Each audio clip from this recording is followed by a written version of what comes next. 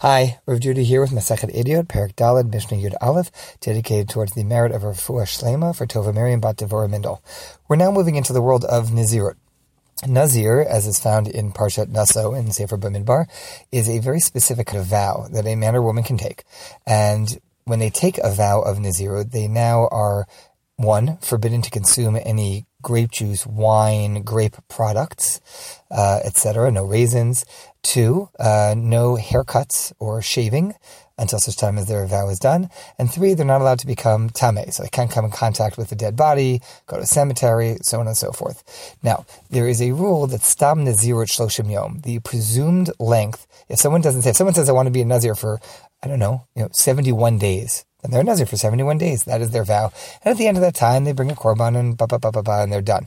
However, if a person just says, I am a nazir, and they mean that as, without giving any explanation as to how long they're going to be a nazir, we assume that it's a 30-day period. And if a person says, I will be a nazir again and again and again, well, that means 3 times to 30 days. So it'd be a 90-day nazirut, and so on and so forth. Now, with that in the background, there's one more piece to know here, which is there's a notion in the writings of Chazal of Eretz Tumat Ha'amim, that Israel is the Holy Land, and that the other lands are considered to be Tameh. Now, this isn't actually a sort of religious Zionist statement that the lands of the world are Tameh and you need to be in Israel.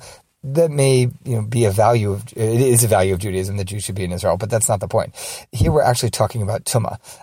It's less a chiding of people living outside of Israel than a statement that in Israel, care was taken to note where is there a cemetery, where are people buried, and to be careful. However, outside of Israel, not as much care is taken, and there's a concern that at any point a person might be tameh and never have even known it. They might have stepped on a grave and not known it because it was unmarked, and this is something that our people take care of, but our people aren't in charge outside of Israel. Okay, with that in mind, here we go. Misha Nadar Nazirut Merubah V'Hishlam Naziruto. So let's say a person takes on multiple Naziruts, multiple times 30 days of Nazir, and they finished it. V'Achakach Bala Aretz. Then they come to Israel. And here's the catch. When a person who had a Nazirut outside of Israel and finished it and done, and even some time has gone by, then arrives in Israel, we say, well, the truth is that while they were a Nazir outside and they were avoiding Tumah, on some level they were always Tameh when they were outside because they were outside of Israel, and it's Eretz Tumat Ha'amim. You have the Tumah of being outside of Israel. So because of that, when they arrive in Israel, they instantly have to start again. And by the way, quite a while could have gone by. And it was maybe 4 years ago they did a 30-day Nazirut outside of Israel, and then they finished it and they're done, and then they come to Israel and boom, they have to do another 30-day one because now it's the real deal. Now they're in the land, and it's like, well, you were a Nazir, but you were actually Tameh, kind of maybe the whole time. You better redo it. So what happens if a person did a multi-set of Nazirut outside of Israel, then comes to Israel? Beit Shammai Omrim Nazir Shloshim Yom. Beit Shammai says, listen, the truth is that this whole idea that they're Tameh outside of Israel is only Midirabanan. It's a concern that we have. We don't really know that it's true. So we're not going to make you redo all of them. We'll make you do one of them. Do one 30-day Nazir when you get to Israel. Beit Hillel Omrim Nazir B'tchila.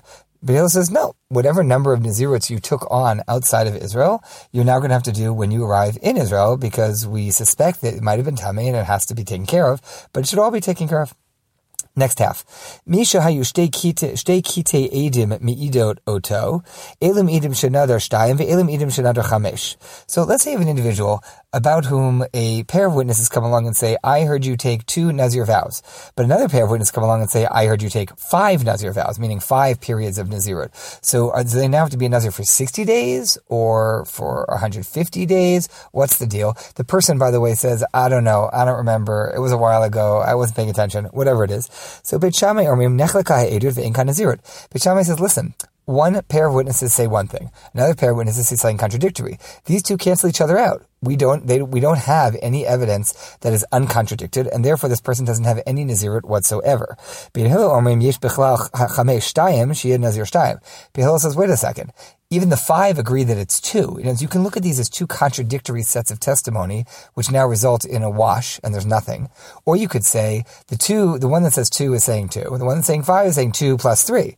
So they argue about the 3, but the 2 is presumed by everybody. Everyone agrees. All the witnesses agree. This person took 2 vows of Nazirut, and so they have to do 60 days according to Hillel.